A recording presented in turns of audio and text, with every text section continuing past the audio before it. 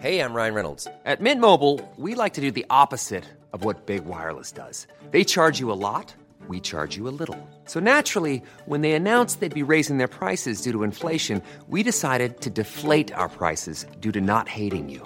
That's right. We're cutting the price of Mint Unlimited from $30 a month to just $15 a month. Give it a try at mintmobile.com/switch. $45 up front for 3 months plus taxes and fees. Promo rate for new customers for limited time. Unlimited more than 40 gigabytes per month. Slows full terms at mintmobile.com.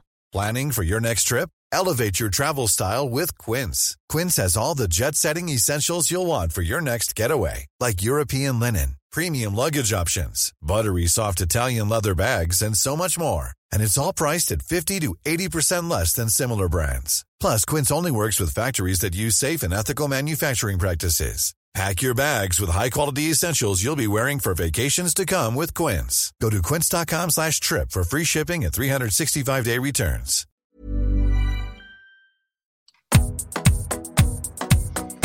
Hello and welcome to another episode of Half Hour Fantasy Podcast. I'm your host Peter, joined this week by Tom. How you doing, Tom? Yeah, very good, thank you. Excellent. There's no doing this week, Gunner's got stuff on and he's moving places, so we're just going to leave Gunner out this week. He's very busy, so we'll get him hopefully back on next week. So stuck on to where we always start, Tom, is the Scottish fantasy game. The average this week was 43 and we all posted quite high above that. I had 72, took them up to 51st, so a green arrow. You had 73, took you up to 21st, so another green arrow. And Gunnar had 78, up to 6th place, so another green arrow. So before we get into our own points, I'll quickly go through the league that we're in. Right, here we go. The top three, not much change. Still first, Wolftone, Tony McClelly, 82 points. Actually one of the highest game week scores as well, and in first place, so he's flying there. Second, Conquering Lions, Robbie Dempsey, 74 points, 926. And up to third is GX, Silly Geese, 74 points, 917. And if you go down to 34th in the league, with a nice team name, Ayer Bastard. I like that name. Travis Duncan, 88 points, was the highest score of the week. Let's go quick look for his team first to see what he had. So he had Lewis in goals, 2 points. Tavernier captain, 26. McGinn, 10. Golston, 10. Barisic, 12. And Laxalt, 6. That's a damn strong back line, isn't it? The point returns there. Gallagher for nothing. O'Hara for 7 points. Ayeti for 1. Nisbet 9. And Edward 5. So that's a 10-man team there, because obviously no points for Ferguson because he wasn't playing. Got 88 points back. That's a damn good score. So, Tom, talk us through your team and any missed opportunities you had this week. So in goals I had Lewis as well. Captain Tav for 26 points. Barisic got me 7. Serrano was subbed on. He got me 1 point. Ayer, no points for him. Goldson, 10. In midfield, I had Alan Forrest for 2 points. Craig Conway got me 2 points. Kabamba got me 6. Nisbet, 13. He was my vice. And Cosgrove got me 4. Okay. I didn't take a hit this week. I was quite happy with just getting in Cosgrove in place of Shankland. Right, good move actually, because obviously Shank the blank again came off the bench. Right, my team was McGregor in goal, 7 points. Hoban was my free transfer. Didn't really work out for double game week. He only got 2 points for the second game. Barisic 7. Guthrie gets subbed on for 2 because Doig didn't start any 2 games. Captain Tavernier for 26. Conway for 2 as well, yourself. I didn't realise, obviously, he'd say he broke his snib in the first game, so he couldn't play the second game. That's right. Forrest was subbed on for me for Ferguson. And I'd actually left Callaghan on the bench and played Kilty.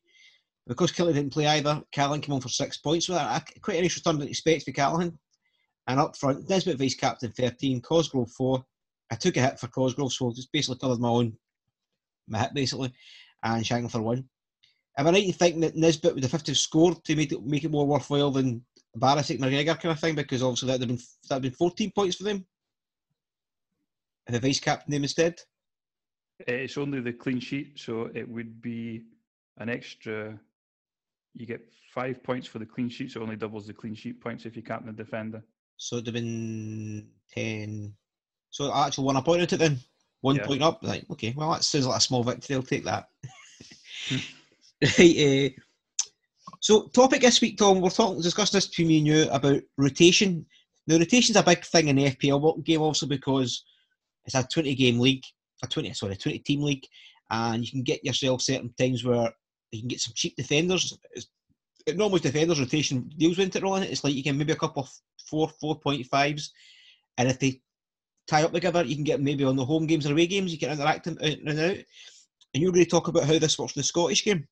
So just to play devil's advocate to your points here, I don't think it's going to work in the Scottish game, and I'll tell you my reasons why. You're agreeing with me actually before you get in it. Rangers and Celtic normally wouldn't be subject to rotation because they expect to win most games. Aberdeen are the third best team.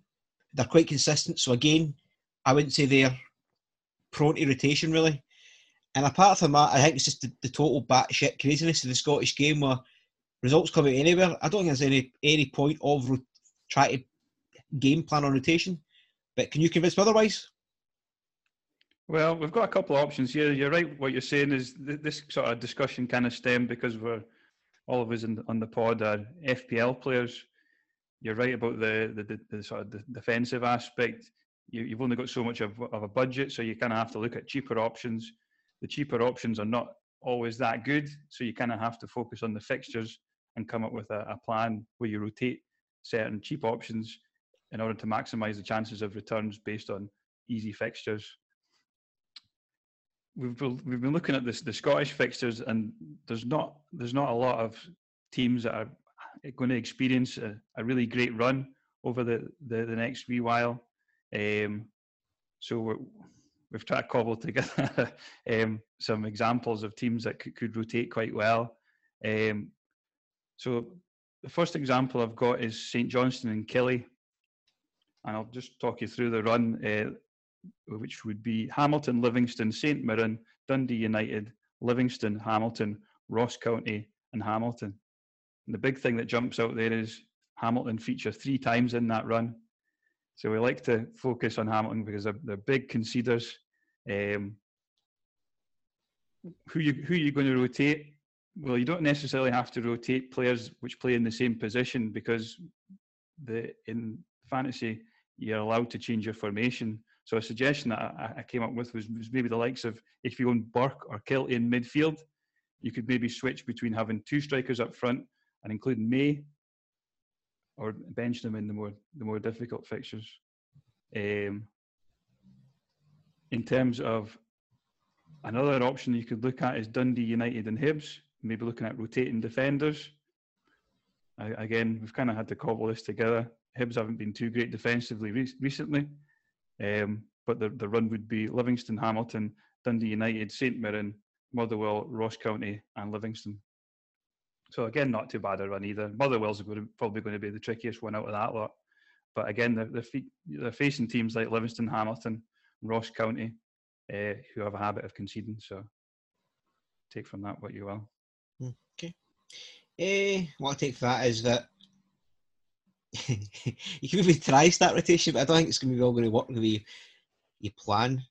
I mean, Hibs, for example, it's St Johnstone at home, and you went, okay, we'll maybe go for Hibs, and then they lost 2 goals, a 2-each draw. And then if you remember rotation for Aberdeen away from home to Hamilton, who was possibly the worst team, and Aberdeen went draw 1 each. It's just, with the Scottish game, I'm more inclined to kind of grade 3 Rangers, 3 Celtic, maybe when they get back to normal, 3 Aberdeen if you can, there's 9, and then trying to get your differentials in, possibly, I suppose, and who's playing well, who's streaky, who's in form. But this game's still relatively new, and in its infancy, I suppose. It's more just a matter of seeing how you follow it from season to season. And if teams like Aberdeen and Hibs can continually finish 3rd and 4th and put it on together. Mm-hmm. I would say Aberdeen pretty weak inside, only drawn with Hamilton. You've kind of got to give them their due there. Still annoying bit of double game week when you hanging for them. Right, do you want to go to fixtures and results? Yep. Right, okay. This week the top 4 play each other, so it was quite an interesting week. Well, obviously Rangers played Aberdeen, Hibs played Celtic. So the first place to go would be Ibrox. Rangers 4, Aberdeen 0. Before we get in it, Kent, Ruth, Arfield and Tav all scored. Arfield, Golston and Kent assist. And As standard now, Rangers clean sheet. So, when you go, Tom, talk us through it. Yeah, so Rangers faced a weakened Aberdeen squad. They were without Ferguson, McCrory and McLennan. There was a COVID outbreak within the Scotland under-21s camp over the international break. And as a result of that, these players are having to isolate just now. It was a good result for Rangers. Last week, Aribo seemed to be the standout midfielder. This week, it was Kent's turn, getting the goal and the assist. Arfield's been fairly consistent, though. He also got a goal and assist there.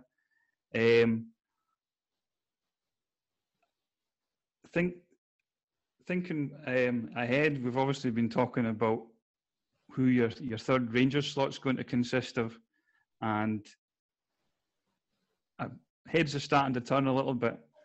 Maybe thinking about going for two defenders and one attacker, probably a midfielder in that case. But I still want to see more consistent returns from individuals. So the likes of Aribo need to be sort of hauling every week before I would consider doing that.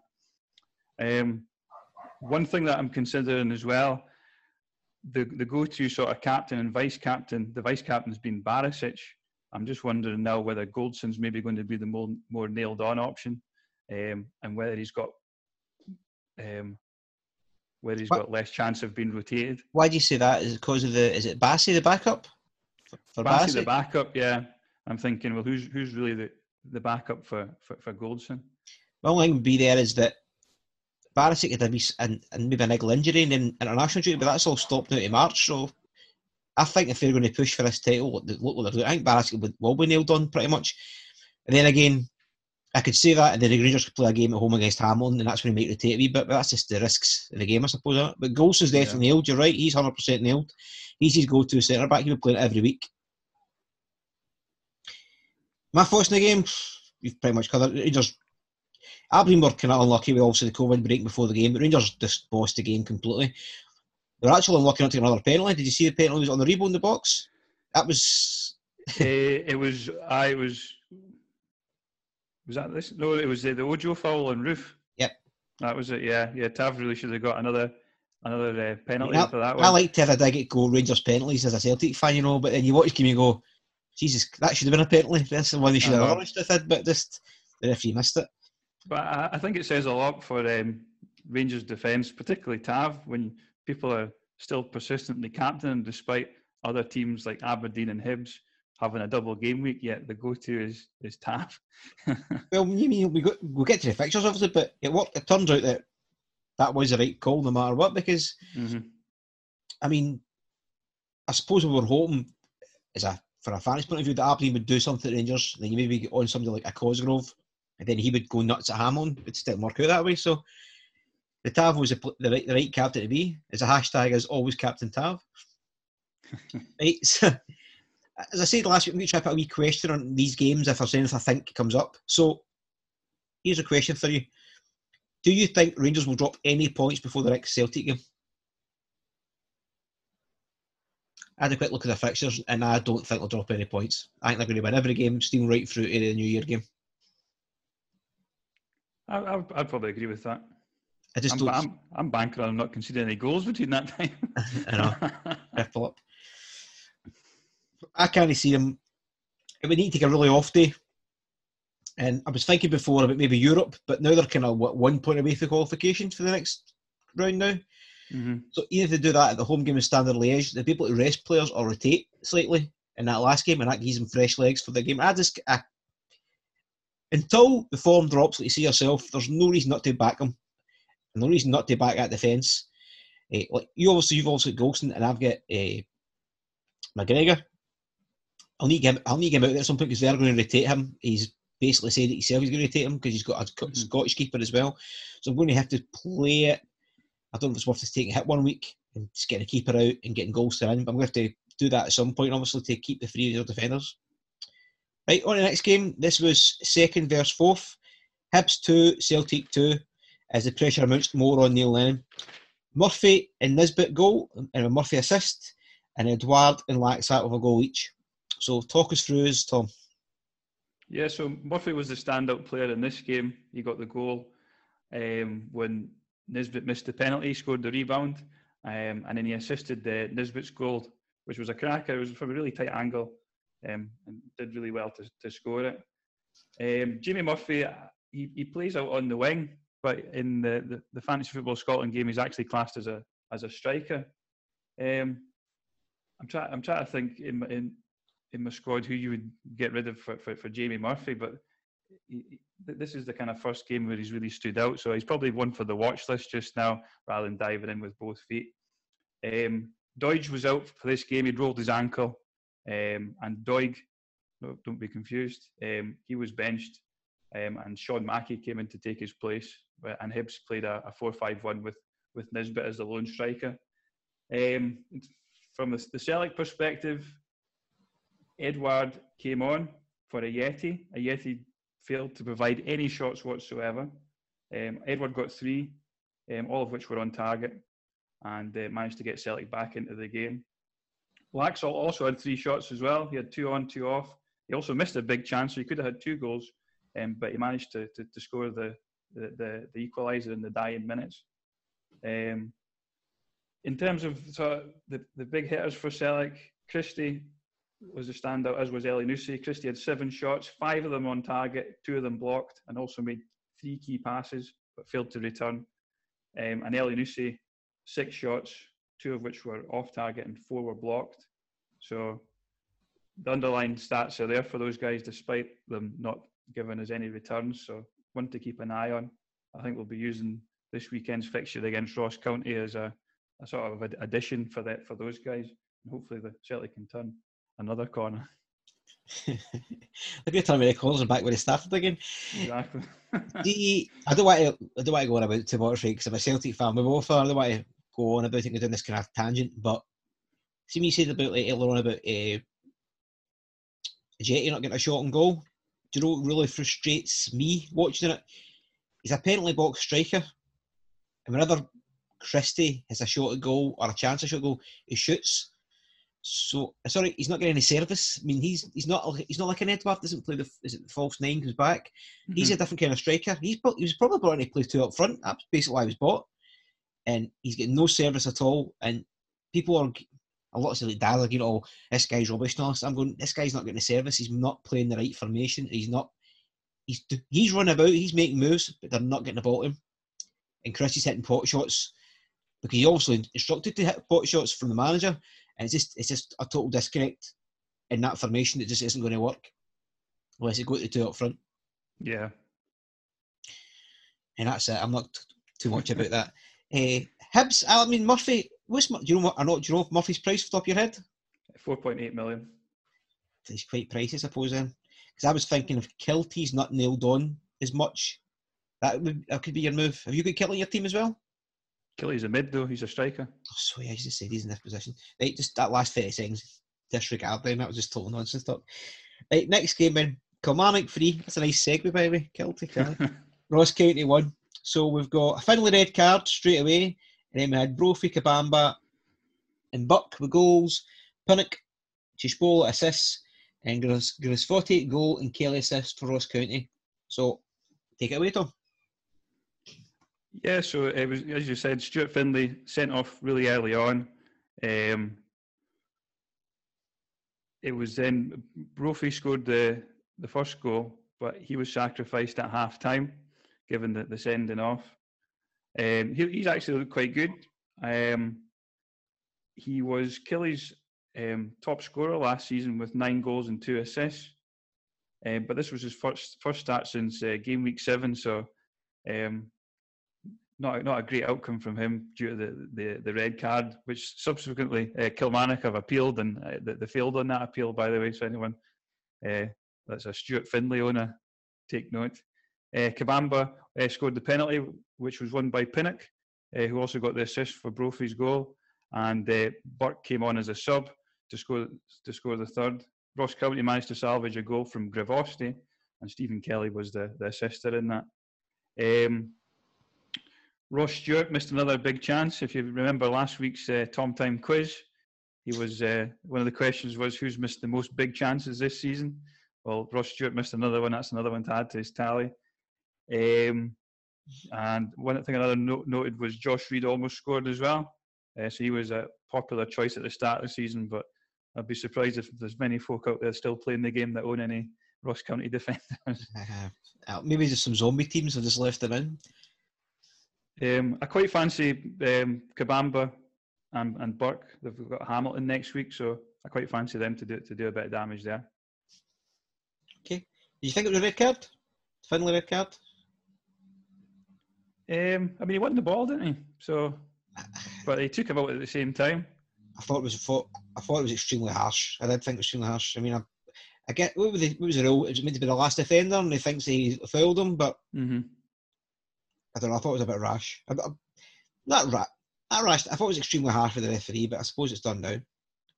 Here's a wee question then, Tom. What has happened to Kiltie?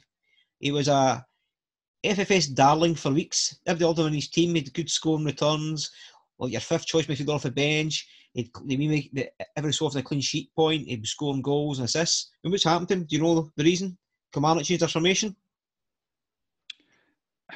I think Kilmarnock as a whole have just kind of lost a bit of form. There's been a couple of games where we've discussed in the past where they've even just, all of them as a group, they've failed to have any shots on target. He's had a few chances. I remember that the game that they played in the Fog. He almost scored in that one. I just think Kilmarnock have went through a bit of a rough patch, but they seem to be resurgent now. I would see how things go against the Hamilton game and then reassess. That would be my advice for Kiltie just now. Okay. And next game up, Dundee United 2, Hamilton 1. So Clark with 2 goals. Smith and McNulty with an assist. Callaghan goal. Ogdenpo assist. So talk us through it. So obviously the big attraction is Dundee United. They're playing Hamilton. Shankland, is he going to haul or not? That was the big question pre-game week. Shank got a nice rest on the bench. He had done a lot of travelling through the week. Busy international schedule. He's got a lot of air miles in, so he had to spend some time on the bench. He came in on the 8 minutes for Scotland. Was it 8 minutes he had? That's right. He came on in the 53rd minute, and true to form, Shank the blank, 0 shots. If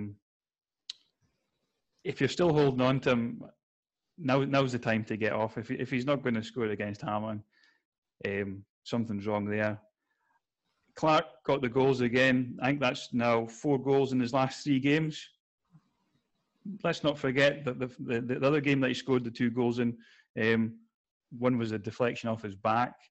I think the other goal was a bit ropey as well. They've got Rangers, Hibs, Motherwell, Celtic and Aberdeen in their next 7 game weeks. So I'm not too hopeful for the Dundee United attack there. If you're still holding, I think now is the time to get off just now.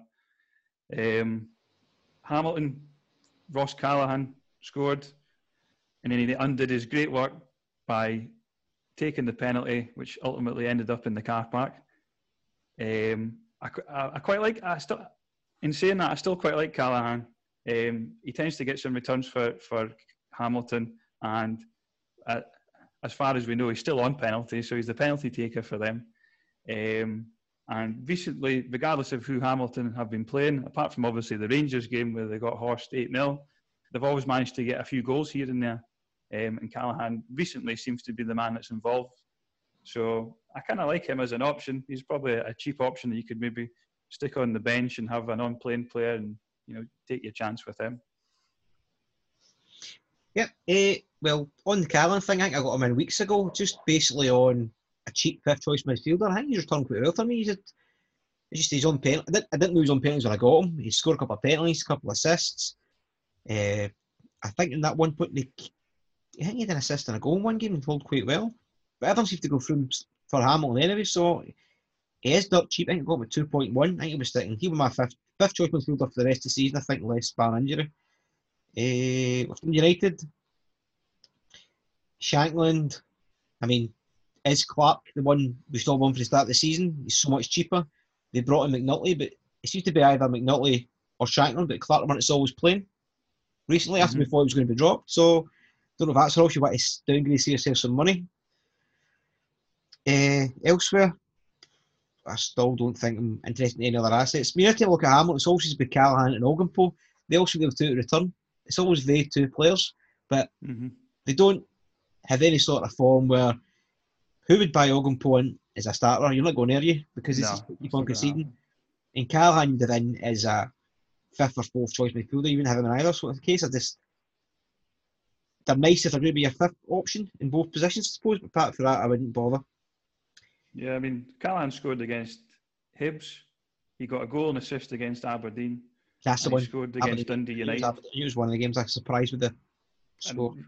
I mean, realistically, it should have been a couple of goals he should have got in that game. So, not doing too badly. Right, and my question for you this game is, Shankland's in the Scotland squad, but should it really be Kevin Nisbet? Oh, definitely, yeah. I'd say so. Because both players are playing in the Scottish top flight. Nisbet has obviously came up from the Championship, as has Shankland. Nisbet's firing all cylinders, goals, assists. Shankland nowhere to be seen. I think it makes sense. Do you think we'll see a shift from Shankland to Nisbet in the next couple of Scottish fixtures? Because obviously Clark has said before that it doesn't matter what league you're playing in. If you're playing well, it doesn't matter what age you're, I'll give you a chance. Yeah. As he's proved before, the players can call up like Finlay and Considine and stuff like that. So surely you must see that and go, Kevin Nisbet's more in form than Shankland.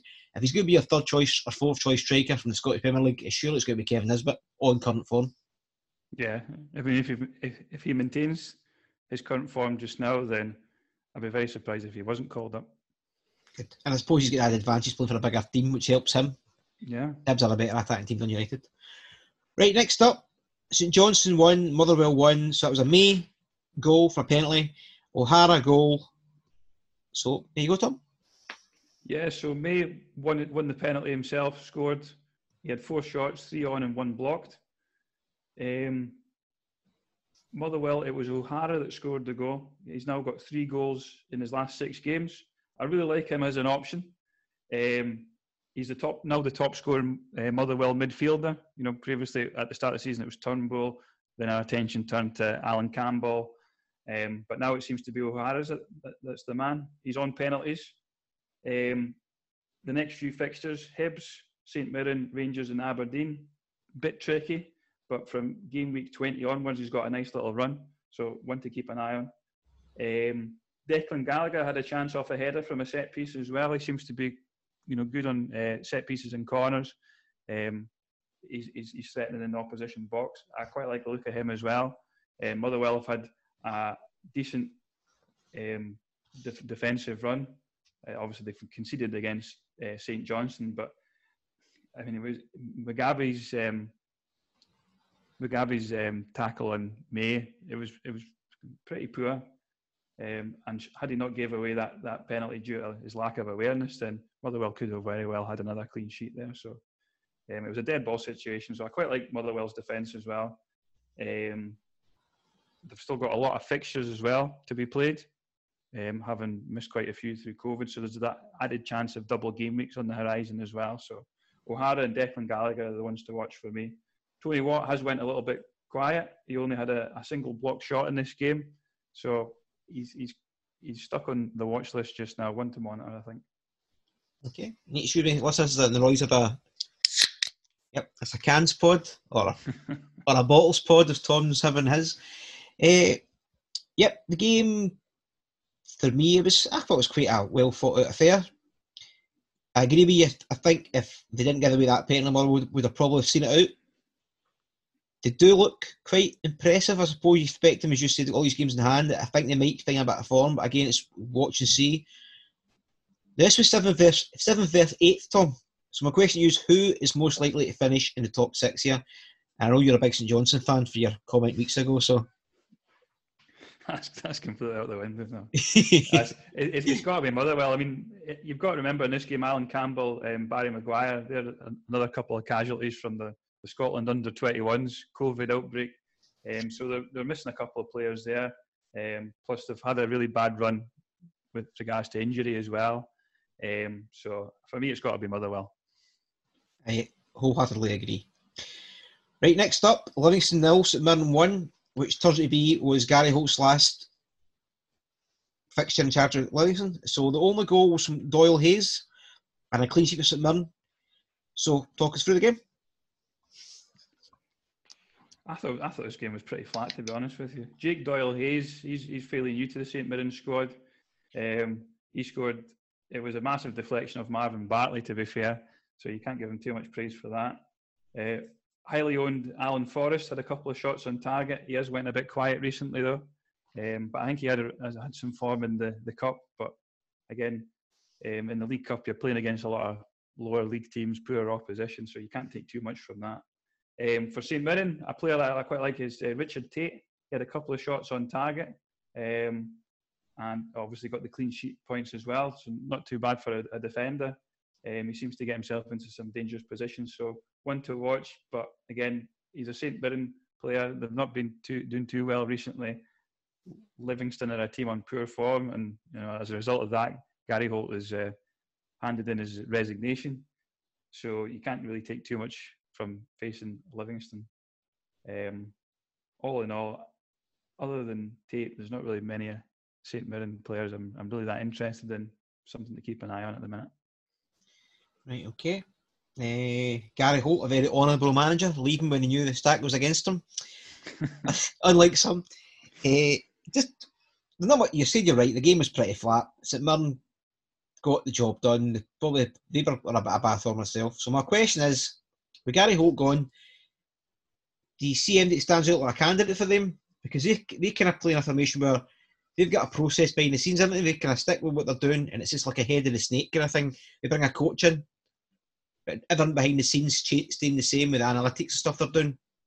So whoever's come in is going to have to. It's the exact same kind of job. You're not going to take control of the football inside it. This is the way they're working as a club, of getting players in and using stuff. You're just a coach the first team squad. Because they're heavy like with Tommy Wright, and that's not his style. He likes to come in and do it on himself. Mm-hmm. So the reporter said there's absolutely no chance Tommy Wright wouldn't work under the circumstances. So does MD stand out to use a candidate? Or do you think they would go for like the off the beaten path, maybe a manager for the Championship, first League One who's playing well, maybe promote him? But they're quite close to the relegation zone, so it's maybe a dangerous move to make. Yeah, you don't want to get too experimental with these conditions. I know I've put you in the spot there, but that's the whole point of these 3 questions at the end. It's to kind of catch you off guard. I don't know. Hopefully Neil Lennon's free. Don't, by the way, I'm not kidding. I'd like him to go there. And we joked earlier on, I said Gary Holt's available, but I know it's different. I think they will probably wait and see who's out there as a decent coach. Because Gary Holt is a decent motivator, I think that's his whole point. And obviously it gets to the point where that stops working. The players weren't responding to him. This sounds very familiar with what else we're talking about, I suppose, but he had to go, and they'll probably do their due diligence to bring something into the hopefully exact same team. They've got a decent enough squad. I mean, there's players there we've talked about as good, like assets for the game. Guthrie has returned quite well in the game. Forrest, said yourself. I know they lost Landon Dykes, and that kind of scuppered their season, but I think if they get that together like a decent coach, they'll survive, no problem. It's just about getting who they're going to appoint instead. And the actual question from the game before that happened was, is Doyle Hayes could be the new Kiltie? Get on him quick and cheap when he's the attacking midfielder in a kind of low-range team? Or do you think it's more a watch and see, it's far too early after playing, a couple of games? Far too early for me. You really want to see a little bit of form there, first of all. A deflected goal isn't enough for me, so on the watch list for now. Okay. I was trying to remember who his name was, but for St Mirren, for the Livingston manager's job, did you ever watch the documentary of Real Kashmir? David Robertson used to play for Aberdeen and Rangers. I reckon he'll be wanting to move back to Scotland and the UK. I think there's worse shouts than that, to be honest. Yeah, I'm trying who's out of job. It's hard at this point in the season. Like Livingston have obviously said we've accepted his resignation reluctantly because he didn't want to do it. It's a tricky time of year to get a hold of someone. It's really probably going to be someone that's desperate for a move or is out of work. Yeah, and they might pinch an up-and-coming manager for one of the lower leagues and hope that he's got the credentials to make a step up. But again, that's a risk in itself. Right, so that was the first one of the games, Tom. They went to double game week, so we're all looking for, I suppose you're the same as me, you're looking for Hibs and Aberdeen assets to fire and be worth the whole point of bringing them in. So the first game was Hibs 2, St Johnstone 2, McGinn 2 goals, Nisbet assist, and McCann got a goal and assist, and Wotherspoon got a goal and Megan assist for St Johnstone. So I suppose without, just as you noticed this, I suppose the kind of one that got away would have been May, would have been the double game week scorer if you'd have been on him, but even, obviously wasn't in any tip of our tongues we'll talk about it. So we talks for the game? Yeah, so as you said, Paul McGinn got the 2 goals. Nisbet assisted 1. He had a couple of shots off target and also missed a big chance as well. Jamie Murphy also missed a big chance too, so we talked about him as he'd been the sort of our man of the match in the previous fixture. With the St Johnstone team, I thought Witherspoon had a good game and he deserved something, and he managed to get the goal. He had 4 shots, 1 on, 2 off, and 1 blocked. But as you said, May's the man at St Johnstone just now. He's had 3 goals and 2 assists in his last 5 games.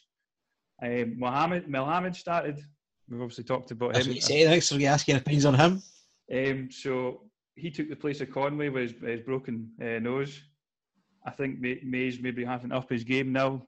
Guy Mohamed seems to be, he's now match fit. He's starting games. There's a bit of competition for his position there. Obviously, Conway's not going to be out for too long with a broken nose. So with him breathing down his neck, I think maybe Stevie May's had to up his game. I think he's definitely a strong candidate for one of the striker positions in our teams. Good. Just give him a bit, again, there's more wait and see, give him a couple of weeks, if he starts playing more often, then could be in there. Certainly, yeah. And the last game of double game week was Hamilton 1, Aberdeen 1. So Ogdenpo with a goal, McMahon with an assist, and Hedges got the goal for Aberdeen. I'm sure Gunnar will love that. Yeah. He's not here a bit lyrical about it, so talk us through it.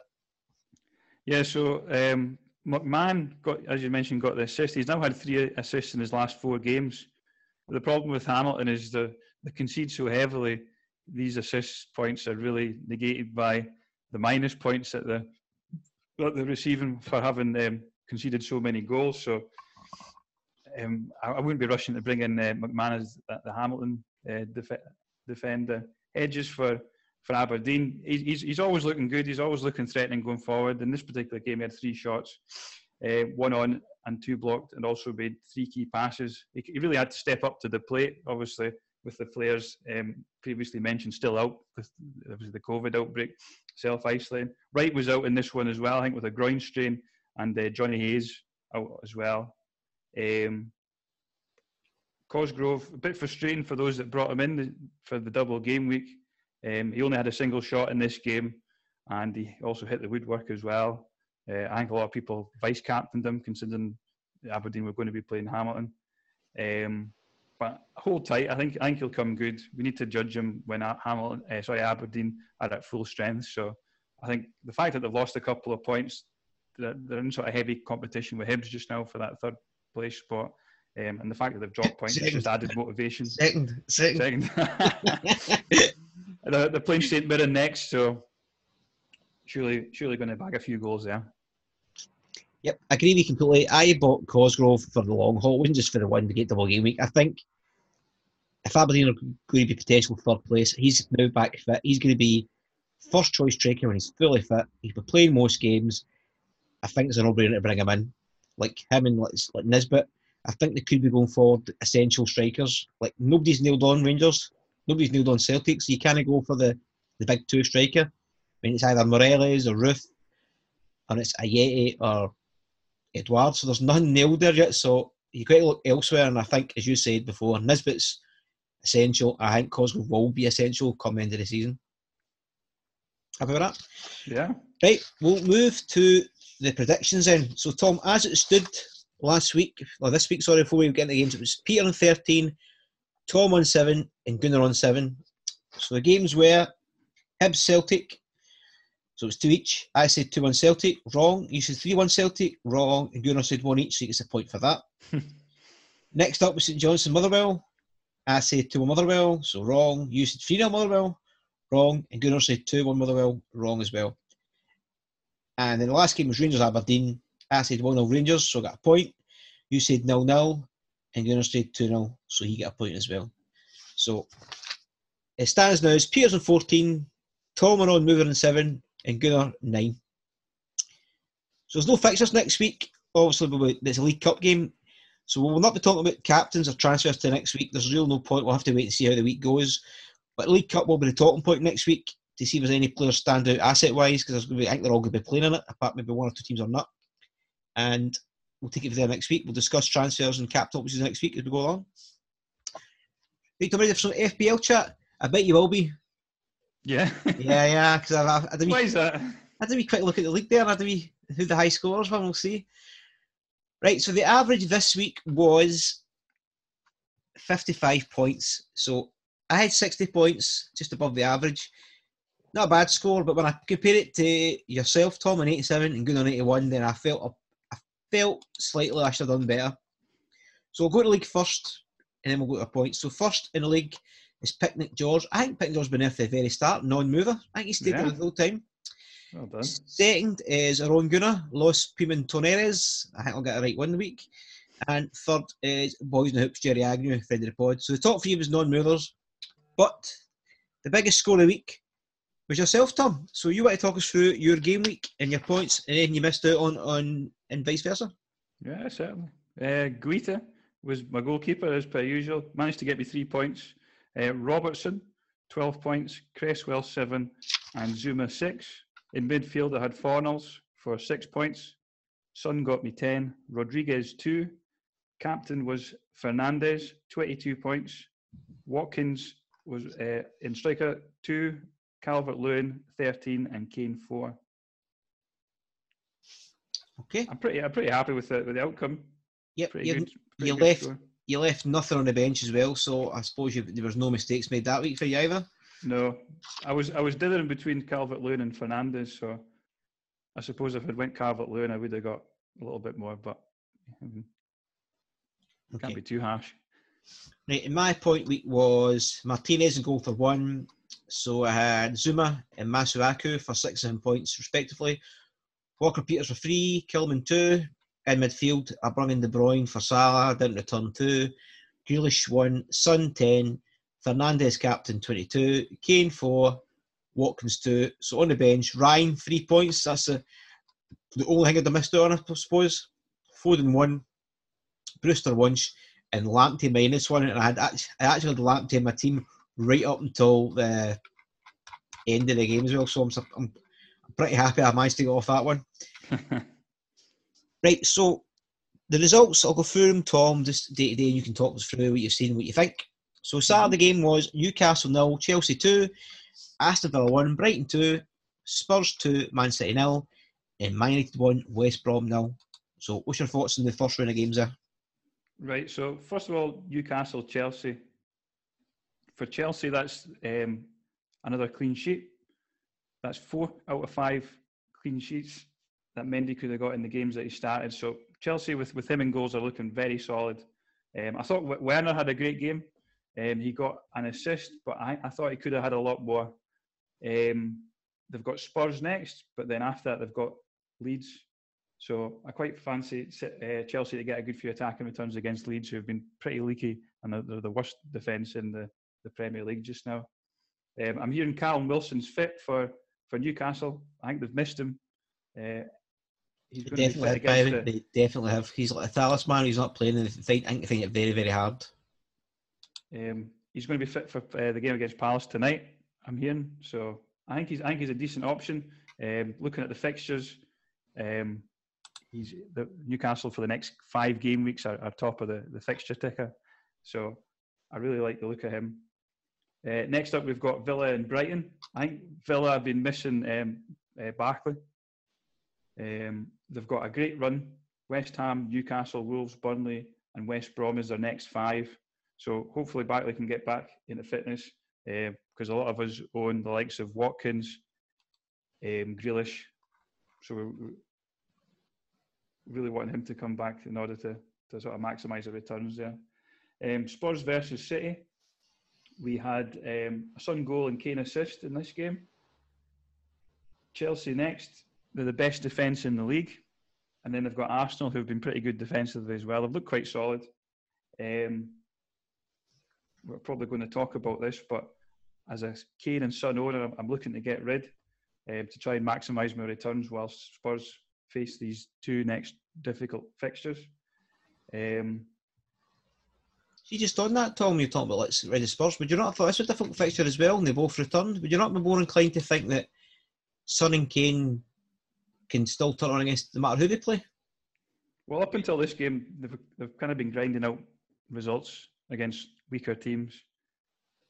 City haven't been too great recently. They've not really had a recognised striker for a good part of the season. Jesus has came back. He's not really been on form.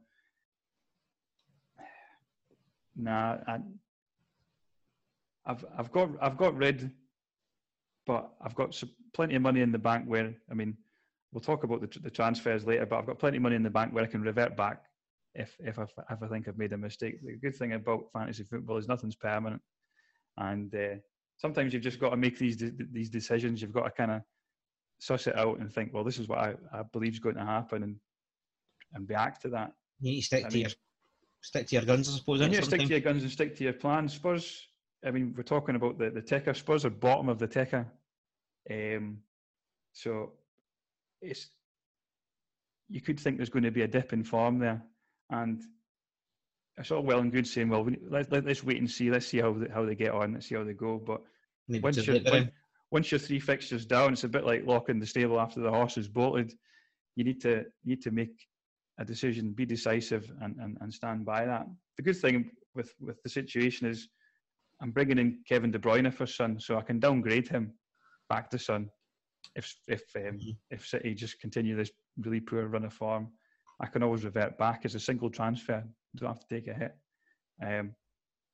For Kane, I've actually brought in Vardy this week because I'm focusing in on that fixture against Fulham, and I've got enough money in the bank to revert back. The values of those two aren't too different, so I could easily revert back there in a single transfer too. So I'm not too worried.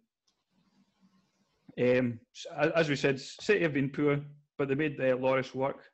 Hugo Lloris actually got all 3 bonus points in this game after making 5 saves. City's next run of fixtures, is Burnley, Fulham, Man United might be a bit trickier, and then West Brom. Kevin De Bruyne was rested against Olympiacos. So I think he's pretty nailed on to be starting this weekend. They're playing Burnley. What's that? I said, unless it's Pep Bingo, you have the Hicks that doesn't happen. Oh, I know. They're playing Burnley, and I found this quite interesting. The last 3 times Burnley have played Man City at the Etihad, the score has been 5-0. And they're without Nick Pope. And they're without, that was exactly what I was just about to say. They're without Nick Pope. We've heard that in the presser. I think he hit his head. I think he's maybe was worried of a concussion or something. I think it's concussion. Yep, symptoms. Yeah. Keep away So, although it's a short term, it should affect him for this weekend. So I'd like to think Man City are going to bag a few goals in this one. And then our final fixture was Man United and West Brom. I was disappointed that Man United couldn't capitalise a bit more on a good fixture. Bruno Fernandes got the penalty, got the 3 bonus points, and for those that brought him in place of Salah, or like yourself, already owned him, I thought he played really well, and I thought he probably could have had more. So I wouldn't be focusing on any other players in the Man United squad other than Bruno Fernandes, because it seems he seems to be the. I'm asking next. Are you keeping him? Are you getting rid of him this week? No, I'm keeping him. For the foreseeable, or just for? I'm keeping him for the foreseeable. Yeah. I told you weeks ago. I think he's just a point collector. He's just no matter how my his form is, he'll just keep on collecting points. Everything goes through him. He's like a KDB and a Salah, maybe not to that extent, but I think at the end of the season he'll be in the top 5-6 point getters. So everything goes through him. He seems to get points all the time, and he loves bonus points. He must just collect them as a wee hobby. He just loves getting them. Well, I think he's a strong candidate for a captaincy this weekend because all of his big hauls have came in away fixtures, and they're playing against Southampton, who we've known play this high line. So you see it. We're in sync here, Tom. Playing a high line suits him to a T. I mean, he could very well haul, and we'll probably talk about captaincies later, but I've not got the captaincy armband on Bruno Fernandes, but he's the one that worries me this week. In case you miss out on him. In case I miss out, yeah. Right, the next fixture Sunday games were Fulham 2, Everton 3. Sheffield United 0, West Ham 1, Leeds Arsenal 0-0, and Liverpool 3, Leicester 0. So Fulham versus Everton, Dominic Calvert-Lewin got 2 goals and the 3 bonus points. He's had 11 goals so far this season and he's returned in every single game bar one. Everton now face Leeds and Burnley next. There's not many players that I think are essential, but Dominic Calvert-Lewin I think has to be one of them. Even though Dean, he's going to be out for a wee while. We've heard that he's going to need some surgery on his ankle, I think.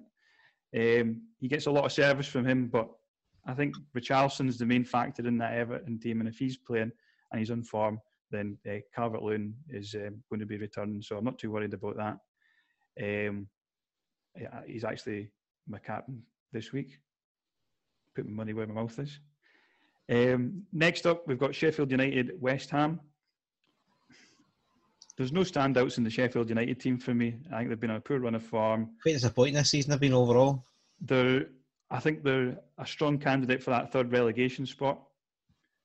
West Ham, on the other hand, they've got another clean sheet. Fornal's assist. He's actually the 7th highest scoring midfielder, which sounds a bit, 7th or wow, but I mean he's above the likes of Rashford. And he's at West Ham. Sterling, Kevin De Bruyne. And West Ham are in fantastic form, so I own Fornals and I'm a strong advocate for him. Cresswell as well. He's that was another clean sheet for him. I think he got 2 bonus points as well. He is the most creative in terms of defenders in the entire game. See, just on Cresswell, I just noticed that the way West Ham play is it Misako Aka does all dirty work for him, and Cresswell just gets the ball forward. This is the way the formation, it suits him now. He had a bad injury a couple of years ago, Cresswell, and he lost a bit of pace, I think. But see, now he seems to be like, he's just, this formation that Moyes set up for him just suits him in a T. And he just seems to be like I know Chilwell is kind of probably the higher asset for the same price, but Cresswell's just like a cheaper version of him, I think. And if West Ham can win most games, I think when they play the bigger teams, it suits them. They won a lot of games 1-0, I think, this year against big teams. They're going to get a lot of good results. I can see him easily finishing top 10, maybe pushing for Europe. Definitely, yeah. It's a bit like that Leicester sort of run when they stayed firm and just broke teams down and grinded out results. You're right about Masuaku. He does all the hard work, gets up the wing, cuts it back to Cresswell, who sends in the crosses. Plenty of potential for assists there. Big surprise for the weekend was Leeds versus Arsenal. Leeds have obviously got the worst defence in the league. We're expecting goals, but Arsenal, as we know, have been a bit goal shy. In terms of the Arsenal attack, I think they're a complete avoid just now. I mean, we've got a big enough headache considering who are sort of big assets that we're going to have, because there's just so much choice. And Aubameyang just doesn't even register in terms of that.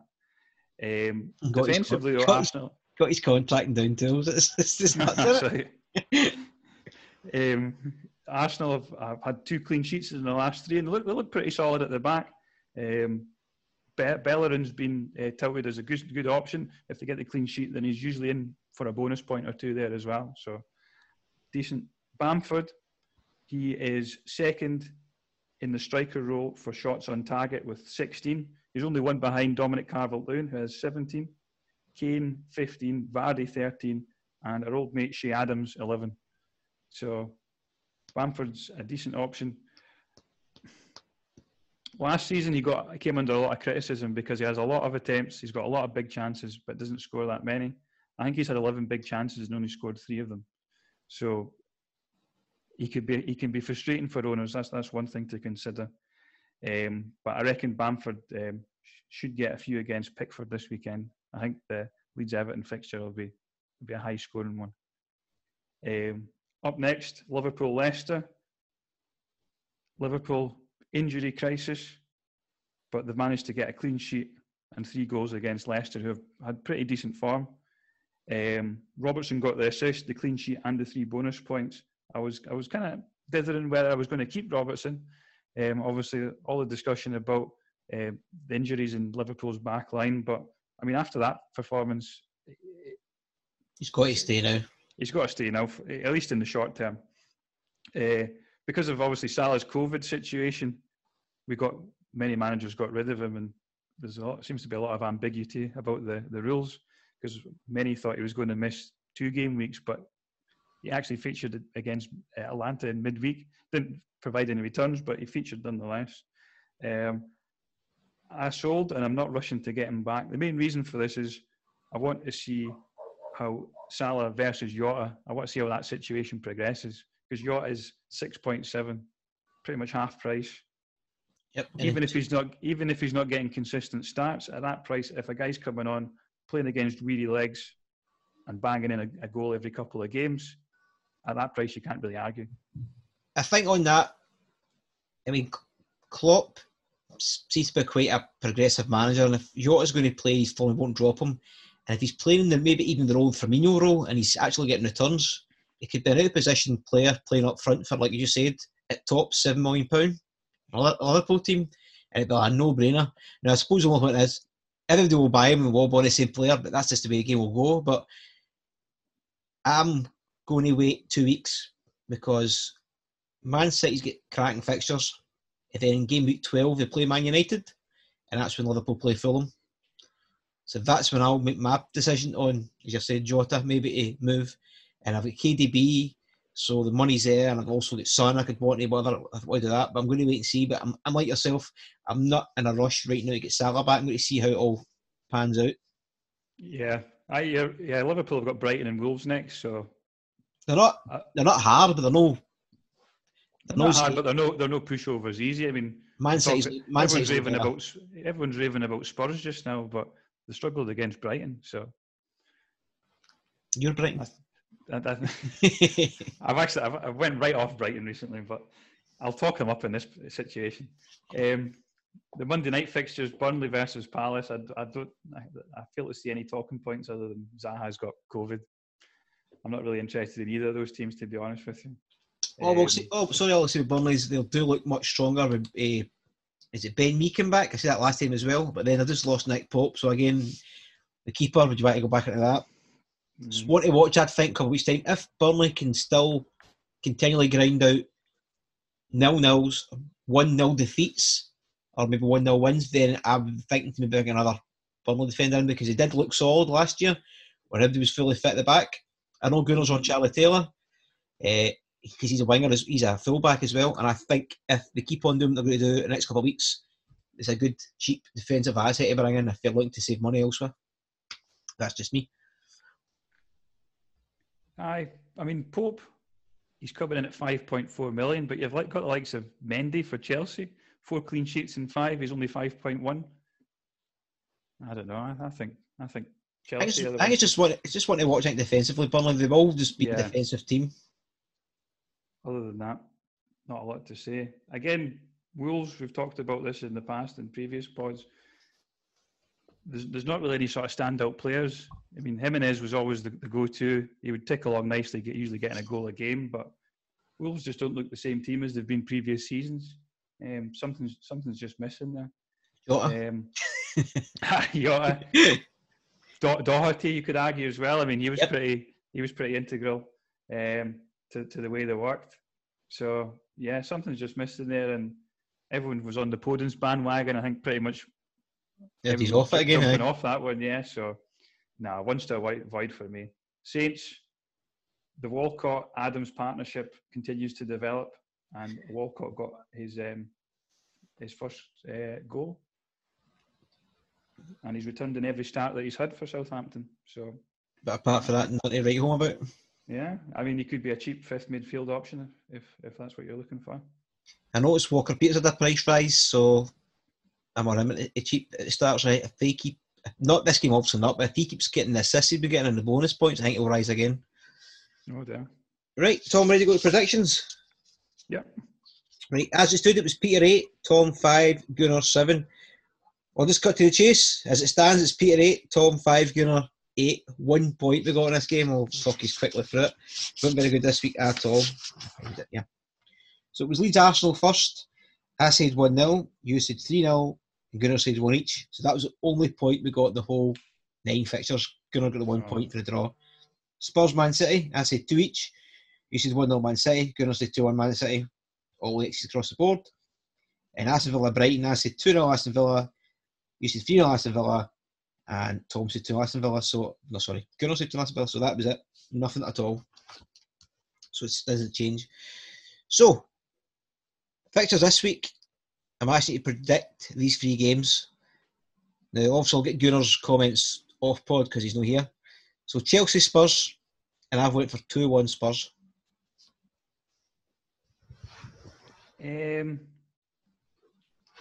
I'm going to say 1-0 Chelsea. Arsenal Wolves, and I've went 0-0. Yeah, I'd agree with that. I'm the same.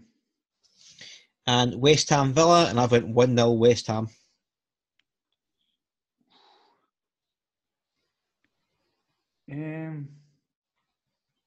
I'll say 2-2. Desmond? That's right. Right, so obviously the time this podcast going out, the deadline's over, so we can't influence or help people. There's no point, it's just our point. So who's your captain, or who's your captain thinking for the game week going ahead? Now, I know you mentioned Bruno earlier on, but he wasn't on him. So are you like me? Is it KDB? Have you got KDB? Yeah, I've got him. Right. So I got rid of... you already told me, actually. I got rid of Kane and I got rid of Son this week, and I brought in KDB, and I also brought in Vardy for Kane. As I said, focusing in on that Fulham at home fixture. But my captaincy is going to be on Calvert-Lewin because, as we said, Leeds' worst defence in the league. Calvert-Lewin has returned in every single game bar one. Richarlison's back. And Richarlison's back, yeah. So, okay, fair enough. Decent choice. I'm on KDB as it stands now. I think I'll keep him there for the next 2 game weeks. I think it's just a leave it there now, 2 weeks and see what happens. If Man City don't turn out what they're going to be, then like yourself, easily just come off it and go back to Salah and somebody else. But I'll give him 2 weeks. And transfers for a game week ahead, I'll start. I get rid of Lamptey. I like Lamptey a lot. I really like him. I think he's a great player to watch with the eyes. A good attacking player. I don't think about Brighton for very long, to be honest. Got him at 4.5, sold him at 4.7, and I brought in Cancelo for the Man City triple up for easy fixtures coming up. So I've now got Cancelo, De Bruyne, and hopefully Foden starts. And after these 4 games, if Foden's not anywhere near it, then he'll be off. That experiment's finished. But I was waiting to these easy fixtures anyway. So what's yourself? What's your transfers? Well, to say thoughts. You've obviously made it if you've done it. You've just told me. The deadline's in 20 minutes. Yeah, come on. And you've already told me your transfers. You've took out Kane for Vardy and that. You've done it already, so that's fine.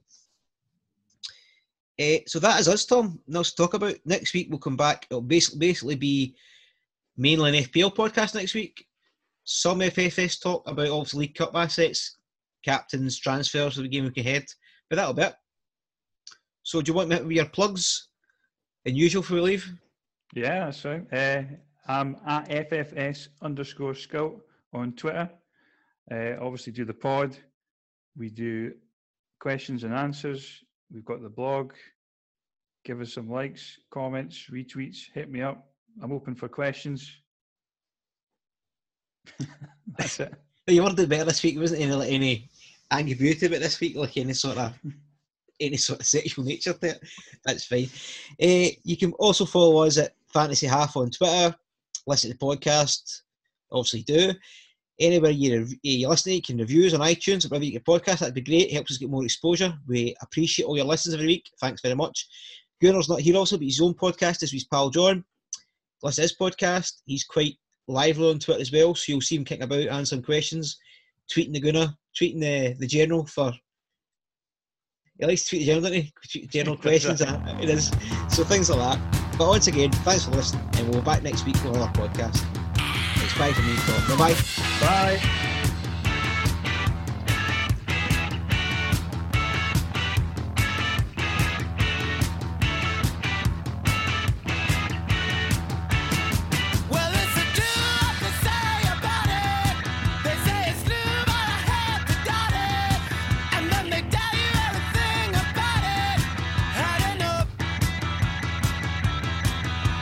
Some people saying this way, I got some people saying that.